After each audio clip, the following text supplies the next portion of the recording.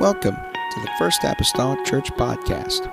Our church mission is to love as God loves, showing compassion to every soul, thus winning those souls and equipping them to be sent out to plant and to harvest. Thank you for joining us today, and we hope that you are blessed by today's podcast.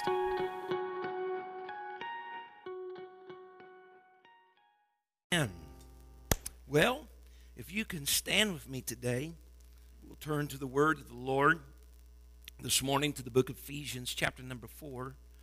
Ephesians, chapter number 4. And we'll be looking at God's word also coming up, of course, in the month of March the 5th, I believe it is. I'll probably look at my phone here quick and tell you, but on March the 5th is our World Missions Commitment Service that we have each year that trickles down to us from the Assemblies of the Lord Jesus Christ, of a day to readjust for supporting our missionaries for yet another year. And so that opportunity is coming up on March the 5th, and I have a call out to someone, and they're checking on some availability of coming, a guest to come minister that. And so if that's the case, then we'll have back-to-back guest with us. Moses is one weekend, and then the next weekend guests for the World Missions Commitment Service. And so I'll tell you who as soon as that is confirmed, but Pastor Moses is confirmed, but I'll tell you who for that as soon as that becomes confirmed. Ephesians chapter number 4, and we're going to read just a couple verses of Scripture. On Wednesday nights whenever we do connect groups, and then we've also done our Wednesday night Bible study. Last time that we had connect groups and we closed it down, I put out papers that I put out before of interest of that people might have, in perhaps per se in a book or in a character that they'd like to learn more about, or a topic that they would like to learn more about. And Esther kind of came up out of the ashes with the interest of people whenever we did the book of Esther. And there was another interest of a topic that, of course, you stay around church any period of time, you're going to hear some topics over and over, and you should. We are creatures, we learn by repetition, and God, when He told Moses to rehearse it in their ears, if you're not supposed to just talk about it once and be done with it, you talk about it over and over. And so there was a subject matter that came up that I'm going to approach again today, and that was the subject matter of forgiveness. The subject matter of forgiveness that some were interested in. And so this is something that touches all of our lives, bar none. There's nobody that's unimpacted or doesn't contend with forgiveness, or even maybe withholding forgiveness at some point in time in your life. And so this touches all humanity. It doesn't just touch Christian people, it touches non-Christian people. It doesn't matter who you are, this subject matter touches. And so for the next few weeks, I'm going to look at this again. There may be some things I'll repeat because they're biblical truths that bear repeating, but we're going to look at it again for the next few weeks about making sense out of forgiveness. And so this morning, though, in particular, I want to talk about bitterness and forgiveness. Bitterness and forgiveness. And a springboard that I oftentimes jump from, or one like it, that's also found in Colossians, here in Ephesians 4, verse 31, the Bible says, "Let all bitterness and wrath and anger and clamor and evil speaking be put away from you with all malice. And be ye kind one to another, tender-hearted, forgiving one another, even as God for Christ's sake hath forgiven you." All right?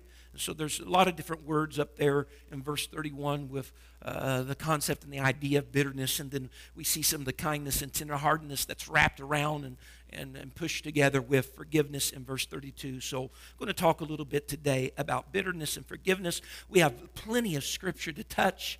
Amen. Brother Mason probably knows that. And so here we are. Amen. Today in God's Word. Father, we need you today. God, we need a fresh touch, Lord, of your Spirit upon our lives. God, for we know, Lord, that each one of us face times, God, that we are challenged in the place of forgiveness.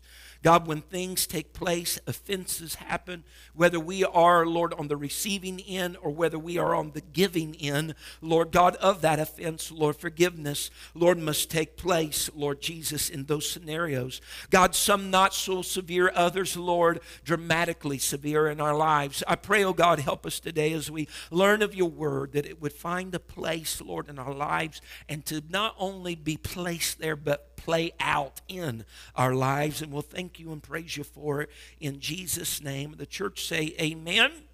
Amen. You may be seated this morning in Jesus' name. So again, within these two verses, very simple, there are really two main topics or two main terms or concepts that are contrasting one to the other. One, of course, is bitterness, and the other is forgiveness. And the other terms that are mentioned in verse 31 of our text today really provides the setting or the environment or the conditions of bitterness. What I'm saying is this, is that bitterness is comfortable among wrath and anger. It's comfortable among evil speaking and malice. Not only is it comfortable, it may also be a promoter of evil speaking. If you have bitterness in your heart, it may promote wrath and anger or malice in your life. And so, on the other hand, in verse 32, we have things like kindness to one another, and we're admonished to be tender-hearted. And with all of this, these things are the backdrop for forgiveness. And so, and I say this, and please note, I'm saying typically, not customarily. It's not to say that there isn't an exception to the rule, but forgiveness isn't typically found among cruelty. Not typically. It happens. Hopefully, it will eventually happen and take place, but it's not typically found there. But nor do you necessarily find bitterness among people that are just all the time compassionate and kind and tenderhearted and things of that nature. And so they have environments in which they exist, bitterness and forgiveness. They have environments in which they grow and they prosper. If you want to talk about bitterness prospering, but in which they have ways in which they function, and there are certain environments that's displayed right here in verse 31 and 32 that picture the environments in which they prosper. We assume that unforgiveness would be contrasted with forgiveness this morning. You're saying, Brother McGee, this morning, bitterness and or forgiveness. Why aren't you talking about unforgiveness and bitterness? Well, the reason why is because the word unforgiveness, the literal word, isn't found anywhere in the Bible. The word unforgiveness, the concept is found, but the literal word is not found anywhere in the Bible. But in many regards, from what you study from Scripture, bitterness, which bitter and bitterness, that word is found in the Bible, it is in many regards the biblical word for unforgiveness. It is the biblical word for unforgiveness, or at least unwillingness to forgive. Bitterness comes, and throw a little language here, I'm not talking about cussing either. Bitterness comes from the Greek word pikra, from which our English term picric acid comes. Picric acid is a compound that is an explosive compound. And that's the way in which that compound or that acid is typically used for the purpose of explosion. And so when we look at all these other terms in verse number 31 of wrath and anger and clamor and evil speaking and malice, all of these things feed into bitterness, or at least they are even offshoots are produced by bitterness. And so anytime I say bitterness this morning, think unforgiveness, because bitterness is the biblical word for unforgiveness. And so they are the offshoots and the production of unforgiveness or bitterness. And so here are just a few general definitions of the terms used in verse 31 so that we can get our bearings here. When the Bible speaks about wrath, definition, not according to Webster, but according to the Greek word that's used, wrath is a welling up of the whole inner spirit of man. Have you ever felt that in your life? When just the whole insides are just whoosh. Feels like all the mercury went to the top of the thermometer. That welling up of the whole inner man. Wrath. Anger is very similar to wrath. It's very near of kin to wrath, yet it's a little bit more, not as much as the welling up. It's more of a settling, a brooding, a burning of the hot coals, so to speak, anger. And then whenever we look at clamor in the Greek definitions, clamor denotes the yelling tones.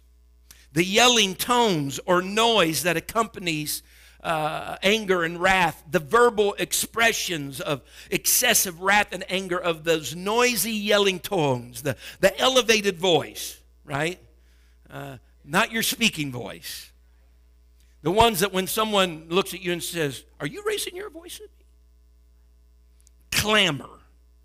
Liam Strauss said, clamor is the cry of one's passions in railing against others while asserting one's rights. In other words, no, I'm right, you're wrong.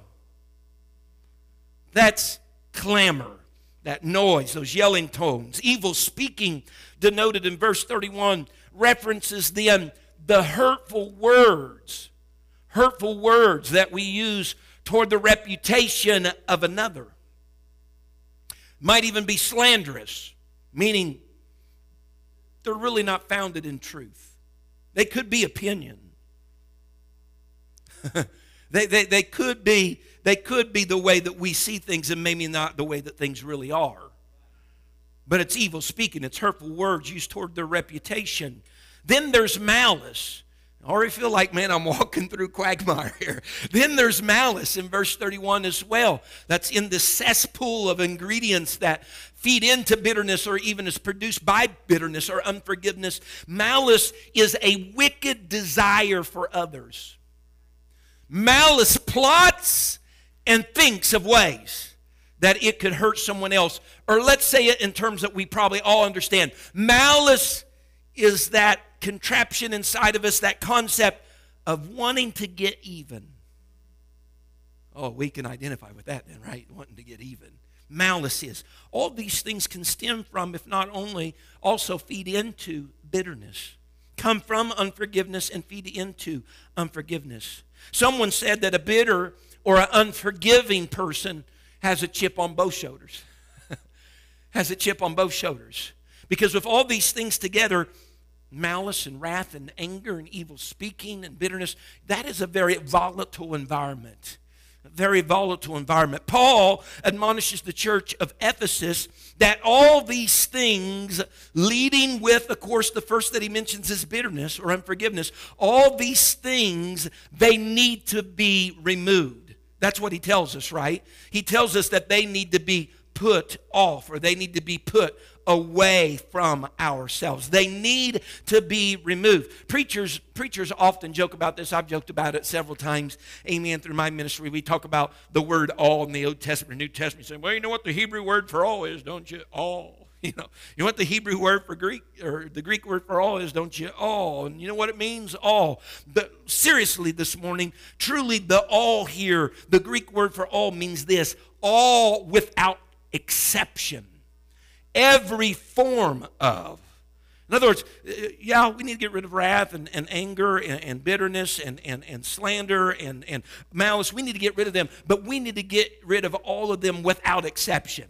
It's not as though we displace wrath and anger over here and we'll keep a little bit of our malice. No. He says you need to get rid of all of them without exception and in any form. Right? Because we already know anger is a manifestation. It manifests in wrath, and it can manifest in a lot of other things. But you need to get rid of it in every form as well. He says you need to put that away. You need to put it off from you. And he uses a preposition in the Greek language that the putting off is to be a putting very far away. You know, I can put off my coat. Boom, accomplished it. I put it off.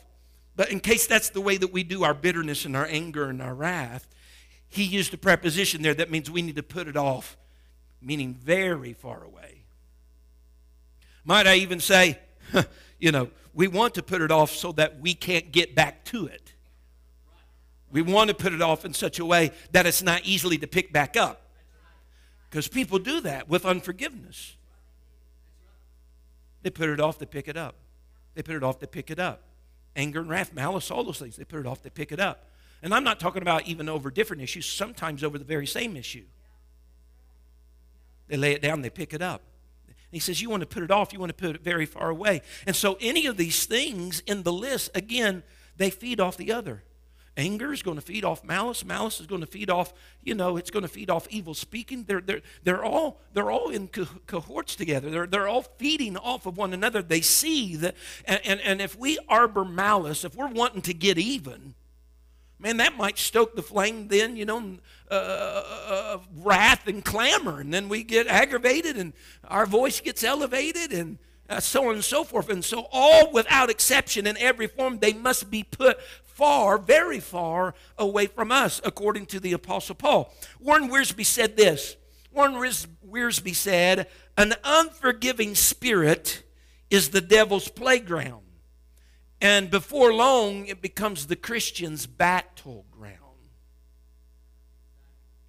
And this is made clear, I believe, in the book of Corinthians in your New Testament. We quote the verse, we oftentimes have done this, I have done this. We quote the verse about, we are not ignorant of Satan's devices.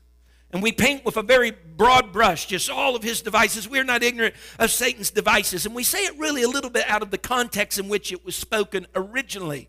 Because the devices that Paul is referring to were not just generic devices. The devices that Paul is referring to, again, he's not painting with a broad brush. Let's look at the scripture in which this is found. 2 Corinthians chapter 2 and verse number 10. Notice the setting in which this is found. Paul says to the church at Corinth, to whom ye forgive, and this is kind of wordy, but to whom ye forgive anything, I forgive also. For if I forgave anything, to whom I forgave it, for your sakes forgave I it in the person of Christ. He's basically saying if any forgiveness is going to take place, it's going to be because Christ has enabled us to be forgivers because he's forgiven us. All right? And so in that we go then to verse 11.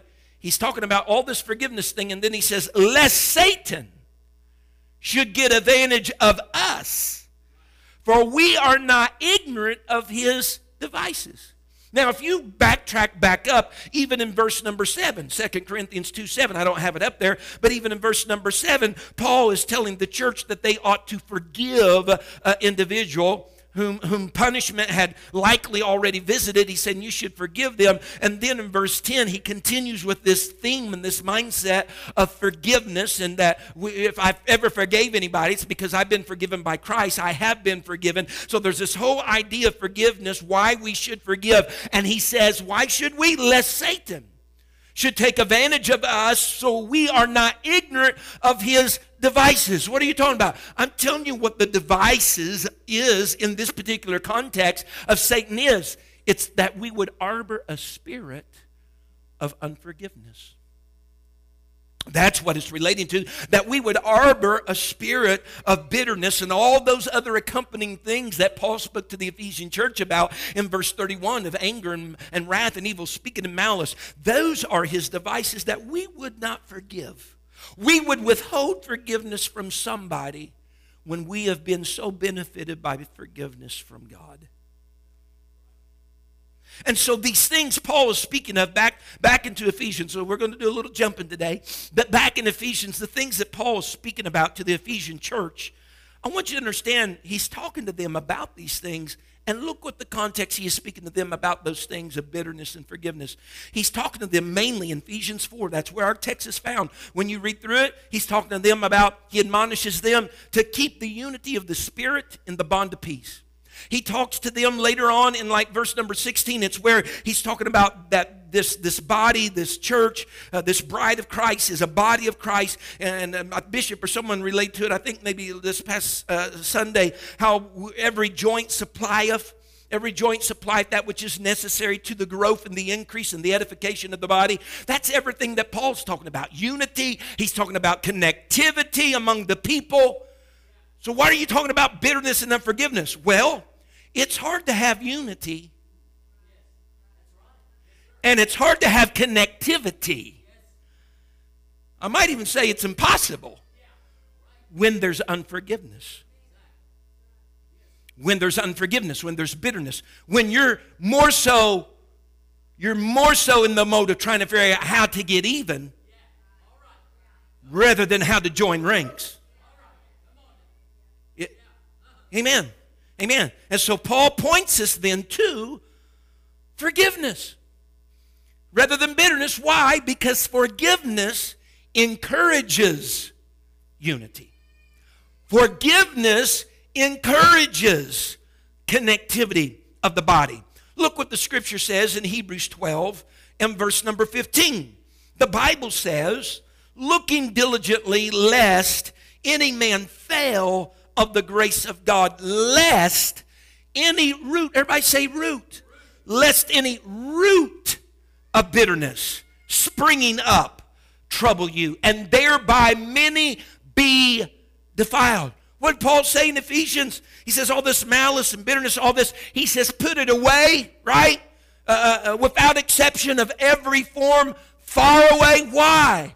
Because if you've just cut even bitterness off at the surface and you left the root, he says even the root of bitterness can spring back up. Huh? You can't leave anything undone. You need to. Brother Fred knows there's certain types of weeds that are out there in our landscaping that you can't just rip the heads off and say, be done with it. There are certain ones out there that the seed of multiplication is on the root. The seed of multiplication is on the root. So you can tear the head off that thing all you want. It looks good. Oh, God help me. It looks good. It looks as though we took care of the problem. But you know what? There's going to be 2 or 3 more sprigs because the seed is on the root of the weed. And it's going to spring up again. So we got to handle those things out there in such a manner. We got to pinch very low. And when we pull straight up so that those roots come up with the little green weed on top, and then cast that away. And you're probably going to save yourself, at least for a few months, amen, from growing up right in the same spot because you took care of the root of the matter. Right? And so Paul's telling us you got to take care of all this malice and all this bitterness. You got to don't just do it on the surface just so it looks good to everybody else. Sometimes you got to dig down. Sometimes you got to dig down where the seed of bitterness is. And you got to pull that thing out and you got to pluck that thing up because you don't want that springing up again to trouble you because it isn't just going to trouble you. Huh? Bitterness. It's hard to be around a person full of malice that always has the get even mentality. It's hard to stomach. It's hard to be around somebody the only tone they know is a tone of yelling. Amen. He says we got to eliminate these of every form, cut them off, not just the surface. Get the root out of there as well because we don't want these things springing up and defiling. Furthermore, the Bible even links bitterness with being in bondage of sin. Wow. It links bitterness or unforgiveness being even linked with the bondage of sin. Paul was speaking to Simon the sorcerer, thinking that the laying on of hands, that he could somehow get this Holy Ghost, and being a sorcerer that he was, through the laying on of hands, he could purchase it and he could do these things. And he was thinking all these things. His thinking was, of course, grandly incorrect. But the Bible says in Acts 8:23, Paul says to Simon, he says, I perceive that thou art in the gall of bitterness and in the bondage of iniquity. He links the two together, his bitterness and being in bondage to iniquity. You don't want to harbor a spirit of unforgiveness. Okay? That's the device of Satan. But when you do that, that causes a wedge between you and other people and you and your God. And my study of God's Word has taught me this. Anything that separates you from God is labeled as sin. Whatever separate, because that's the story from the Old Testament first story onward. Sin is a separator.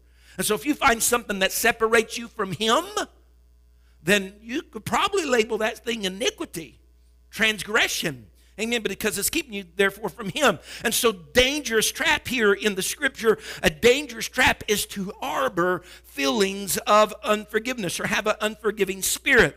And yet we all know we've been there. At some place, some time, for some offense, we have all been there. It's an easy trap, an easy snare to fall into, and it is so, or the Apostle Paul wouldn't spend time. If it wasn't easy to fall into for anybody, even the church, he's talking to the church in Ephesians, then he wouldn't have spent the time to talk about it. If there's instruction for it, then it means that we are prey to it. Huh? I know sometimes we want to mark off a lot of, oh, that's not me, that's me. If there's instruction for it, humanity is prey to it. Even you, if you think you're not. We all are.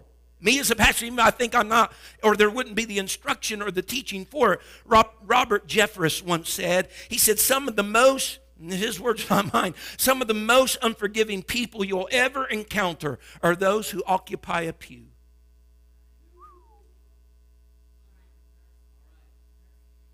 And this becomes the case because church people tend to forget the pit that they were pulled from.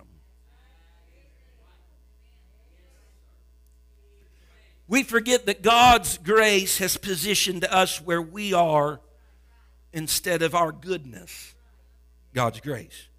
Because, listen, after serving the Lord for years, and you serve the Lord for 10, 15, 20 years, for so many years, a person can begin to slip into the falsehood of believing that they deserve to be here. There was a man's mom. His mother was diagnosed with colon cancer, and she was told that she only had about 4 months to live. And a news station gathered word of this because her mentality and her outlook on the situation was very positive, and they were kind of floored by receiving the news of only 4 months to live. You would be, so positive. So they wanted to go investigate, and they went to interview her to ask her how she was dealing so well with the news that she had received. And they asked her this question, Brother Fred. They asked her, how does it feel to know you are terminal? How does it feel to know that you are terminal? And her reply is just tremendous. She said, the truth is, sir, we all are terminal. The only difference is some realize it and some don't. What she's getting at was this: we're all going to die.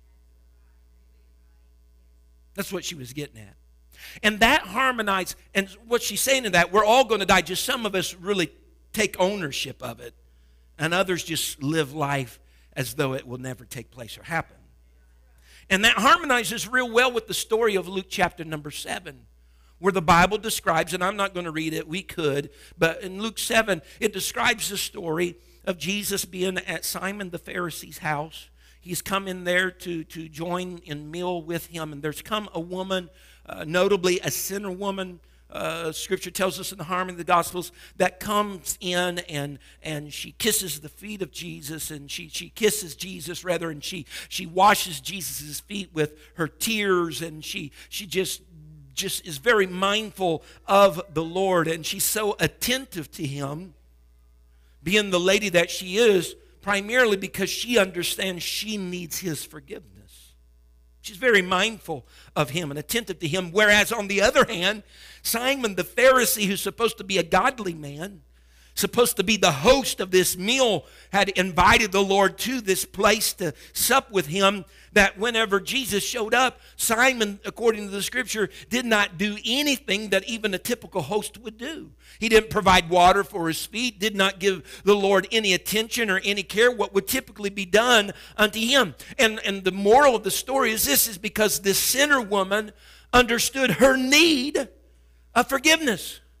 But Simon, being the quote-unquote godly man that he was, denied that he needed it. So one's attentive and the other's not attentive, all by how they view themselves. In need or not in need of it. But here's the fact of the matter that I want to get straight, and I don't know if I'll get it done today, before we leave here, is this: we all need forgiveness. Because we're all terminal. We all need forgiveness. Paul said to be kind, back in Ephesians 4:32, he said, be kind and tender-hearted, forgiving one another, even as God for Christ's sake hath forgiven you. And so the pattern for forgiveness is found here in this verse and in others, but the pattern for forgiveness is found in the phrase, or the two words, even as. Forgive one another even as God for Christ's sake hath forgiven you. We're to forgive even as God forgave us. Therefore, the forgiven can forgive because God has taught us through the forgiveness he's extended to us. how to forgive. And yet we say that, and please don't misunderstand me, and we'll try to unravel all this in the next few weeks if we don't get it totally unraveled today. So if you're leaving hanging just a little bit, just trust me, okay? Trust the word rather, not me. But forgiving is not just a Christian act. Everyday non-Christians practice forgiveness toward others that have wronged them and have done them wrong. And the reason being is because all of humanity needed forgiveness. And when Christ did his work on the cross, it was extended to all. Although all may have not received it yet, it was extended to all. All right? Just stay with me here for a little bit. Because the work of Christ extends forgiveness to mankind. Right? The death, the burial, the resurrection, particularly the death, amen, the shedding of blood for the purpose of forgiveness. And so it would seem the reason as Christians that have received the forgiveness that's been extended to us by Christ, that we've actually received it, that we should be apt to forgive for a few different reasons. All right? So just track here with me just for a moment. It's because forgiven people that are forgiven, have accepted the forgiveness of God for their lives, forgiven people understand their guilt. And what I mean by that is this: whenever you came to the Lord, whenever you came to an altar of prayer, wherever it may have been, in your home, in a pew up here, whenever you came to the Lord for forgiveness of sins, you know what that did? That forced you to admit you had failures. You had sins that needed forgiven. You had some wrongs and some things that were not quite up to snuff that needed his attention. And so you admitted your failure when you came for the forgiveness of God. You admitted your failure through your confession to the Lord. You admitted your failure through your repentance unto the Lord. Amen. In order to do this. And so as forgiven people, we understand our own guilt because we presented that before the Lord. I've messed up. I was born into this condition, and up to this moment in time, I've lived in this condition. We've accepted the guilt, the shame. We've accepted that with the Lord. So it should be able to shift dynamics that if we can accept our guilt with him, will we take responsibility for our guilt when we have wrong between us and another individual? The Bible says in Romans 3 and verse 19, look at it.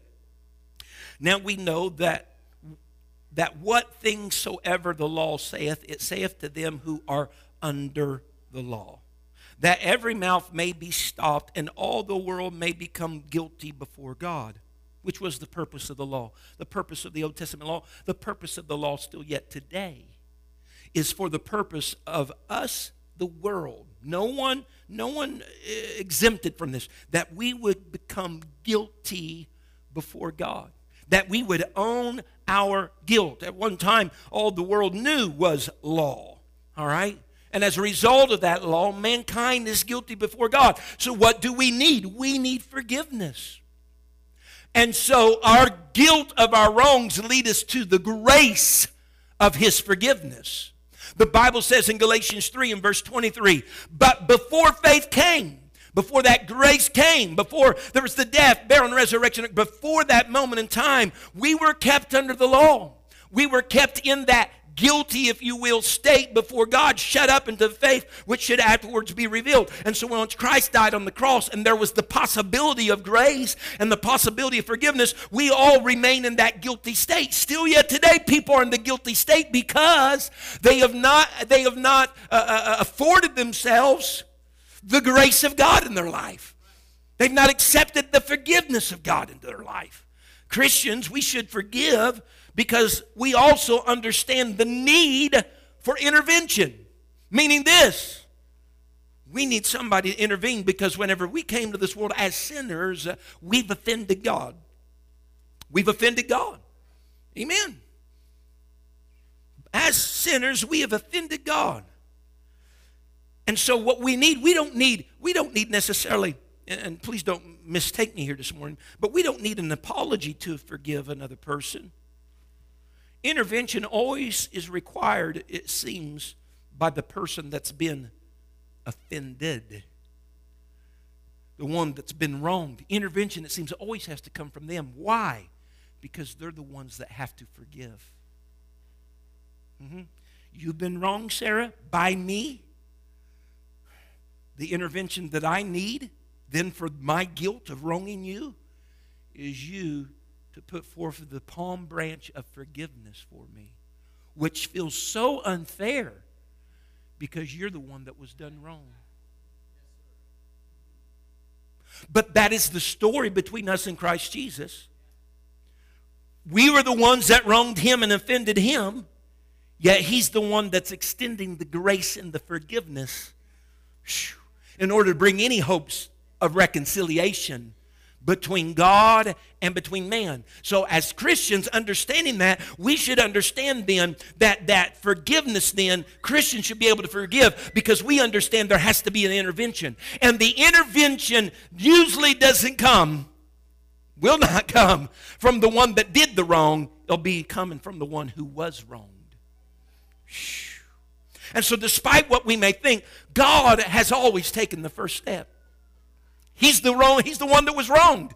But he's always taken the first step. Just as John said, I love him because what? He always takes the first step. He intervenes whenever I have offended him as mankind with my sin. And the only reason there is power this morning in our repentance, in your repentance, is because there was humility in the Lord's death on a cross.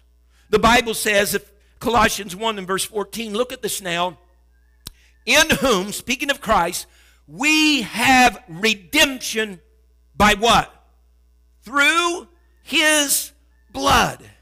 Even the forgiveness of sins. So what Scripture is telling us, that through his blood we have both redemption and forgiveness of sins through his blood. That blood, though, had to be shed. That happened at Calvary. That happened through the death of the Lord Jesus Christ. The only reason that our repentance has any validity to it is because shed blood had already occurred. Amen. What? He intervened first. Woo!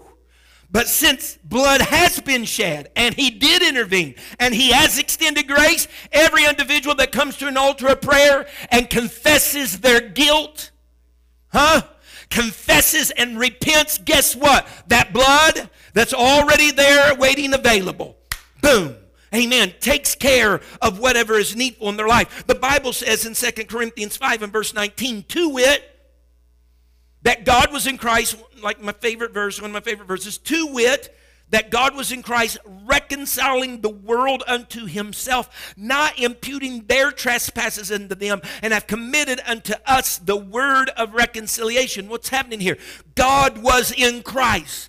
God was intervening through the man Christ Jesus. To it that God was in Christ what? Reconciling, right? Healing, mending, reconciling the world to himself. Listen, reconciliation, and we'll talk about this later. Reconciliation doesn't always happen after forgiveness, but mark this well. Reconciliation cannot happen unless there is forgiveness. I mean, there's some horrendous things that people have been offended with in this world. That, mind you, they can forgive that individual, but they may never be reconciled with that individual because it may have just been so putrid. Sexual abuse, physical abuse. They may never get reconciled, but they can still forgive. But if the aim is reconciliation, it'll never take place unless you forgive. And so Christ is saying, I'm going to reconcile the world to myself, but that can happen. The only way it can happen is through Christ. What of Christ? His blood, because his blood redeems and his blood forgives sins. And as a result of forgiveness, reconciliation could happen between God and man. That was broken eons of time before. But as Christians with that understanding, then we understand there's got to be intervention in our qualms with each other. And many times the offended party has to forgive in order for there to be a reconciliation in a relationship.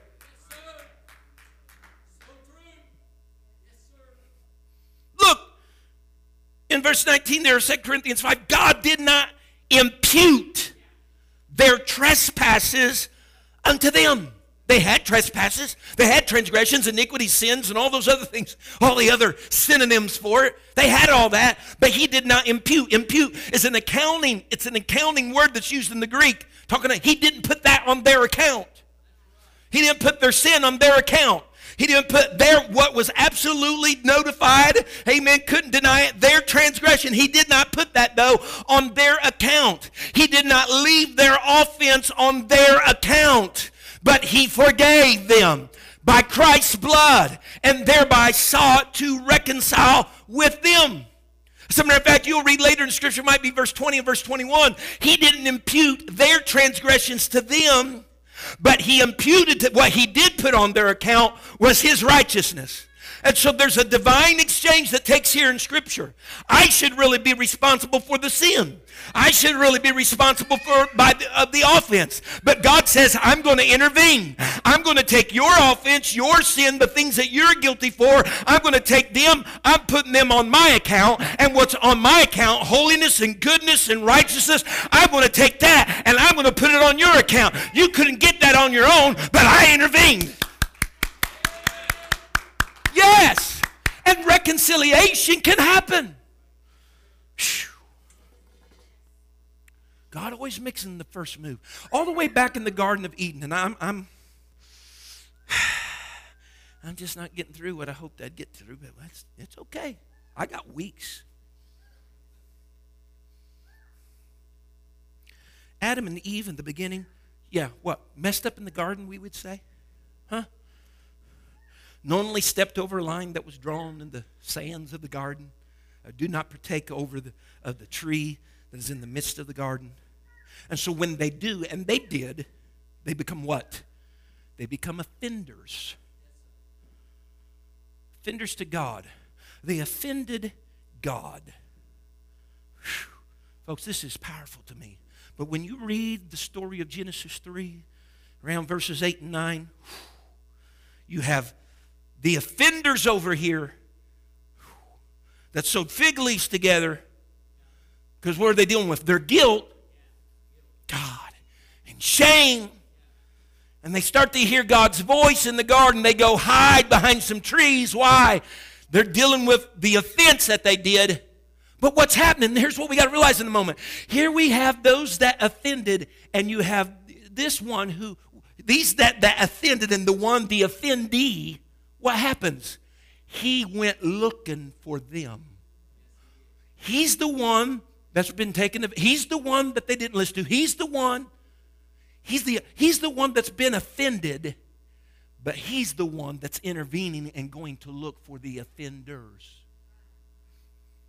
Now, in our minds, we think, we're like, well, bless God, they didn't do me right. They need to make things right. It don't usually work that way. You, the one that was hurt, usually has to be the one that forgives to make amends. He went looking for them, and note, the Scripture says, and then he covered them. What they were dealing with was inadequate. See, they couldn't do it. They couldn't do it by themselves. Fig leaves were insufficient, but the one who had been offended covers. Whew. Covers them. See, here's where we at in society today, and I'll come to a close. When we talk about guilt today, there's so much talk in modern day society of, you shouldn't feel like that. Unnecessary guilt. We in today's society, it's like we've totally written off the idea of feeling guilt. No one should feel any guilt. Well, God help me. Well, that really wasn't your fault. Nobody wants anybody to feel guilty. Someone say amen. So we write it off to this, and we write it off. Nobody should be guilty. No one can be legitimately guilty anymore. And so all of the murkiness of the water, though, has caused us to throw the baby out with the bathwater. Right? And everybody, I believe, understands that terminology. If you don't, real quick. Side story, the baby in the bathwater. It was a real thing. Grandma McGee still practiced it. They'd use the same bathwater for everybody that was getting washed up. That's the way it was when we went to Grandma McGee's. Us kids go over there, you always wanted to be the first one in. If you was last after 3 other people's using the same bathwater. Well, they always use the same bathwater. After a while, it got dark and cloudy. So throwing the baby out with the bathwater was the virtue of using the same water. If the baby was last, you might not see that the baby's in the water and throw it out with the bathwater. And so what I'm saying, with the murkiness of all this guilt stuff, we're throwing the baby out with the bathwater because we're not allowing anybody to be legitimately guilty when they should be. Mr. Robert Jeffress said it like this. He said, the main reason most people feel guilty is because, you ready for this? They're guilty.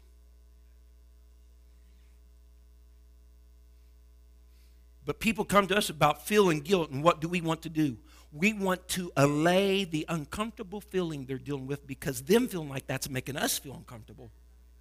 And we want to get rid of this comfort as soon as possible. So the best way we can do that is say, you're fine. When in reality, they're not.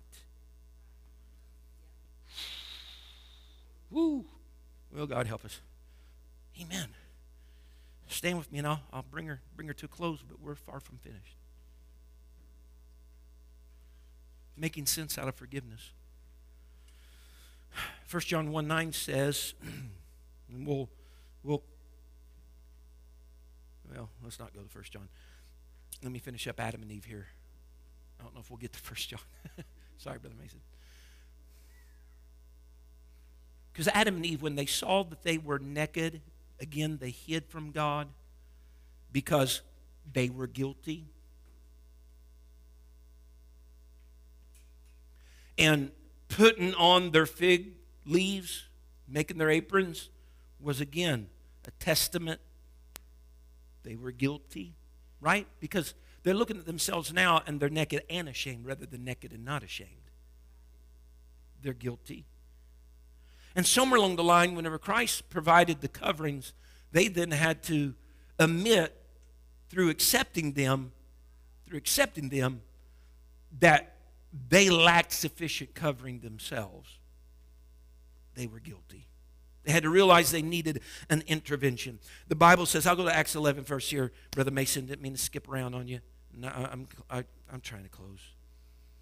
Peter's addressing the church, the Jerusalem church. He's addressing the Jews. And he says in verse 18, when they heard these things, they held their peace and glorified God, saying, then hath God also to the Gentiles granted, operative word there, granted repentance unto life. Peter is talking to the Jews about the Gentiles. He's talking to them about what's happened to them.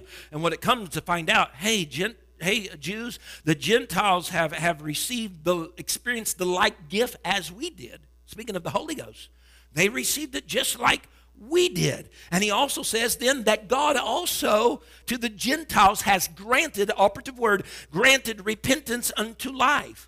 He also indicates that God granted repentance to the Gentiles just like he had granted it to the Jews as well. And so the concept is Jew, Gentile, all mankind, it matters not that God brings the intervention. God grants repentance. And whenever Peter said, repent and be baptized, every one of you, in Acts 2:38, we're able to do that because God has intervened and granted the possibility for us repenting. And it should happen. And what was that for? For the remission or the removal, that along with baptism, for the remission, for the removal of sin. Even as our early scripture told us, through his blood, the redemption through his blood, the forgiveness of sins. In Luke 17, y'all doing okay? Yeah, you're doing great. In Luke 17, Jesus told his disciples, he's speaking in the story. Jesus said to his disciples, he says, if your brother repents, this is what he told him. He says, then you should forgive. That's his plain words in the first few verses of Luke 17. If your brother repents, then you should forgive. And I know with certainty, because the servant's not any greater than their master, that God wasn't holding them to a greater standard than what he had held himself. That if they repent, then you should forgive them. Let's go to 1 John. I got a good stopping point. I really do. It's just about there. In 1 John 1:9, the Bible says, if we confess our sins, he is faithful and just to forgive us our sins and to cleanse us from all unrighteousness. The efficiency, the effectiveness of our confession and of our repentance is tied to Christ's sacrificial death that took place on the cross. It's tied, the efficiency of our repentance is tied to his intervention. Christ died. Romans 5:6 tells us that Christ died, listen to it now, for the ungodly. Now here, this is real simple, and it might be a little weird, but bear with me. I'm weird sometimes. He died for the ungodly. So if you classify yourself something different, he didn't die for you. What's that mean? We're all ungodly. What's that mean? We got to all own our guilt that accompanies being ungodly. You got to crawl underneath the label of being ungodly to be among the ones that Christ died for, granted forgiveness or repentance to. And that, ladies and gentlemen, is understanding the need of our guilt. Two things why Christians in particular should be prone to forgive: understanding that we were guilty and understanding that we had to have intervention. And we can take that between our relationship between us and him and then apply the same principle and understanding then with those things that need forgiveness between our fellow mankind.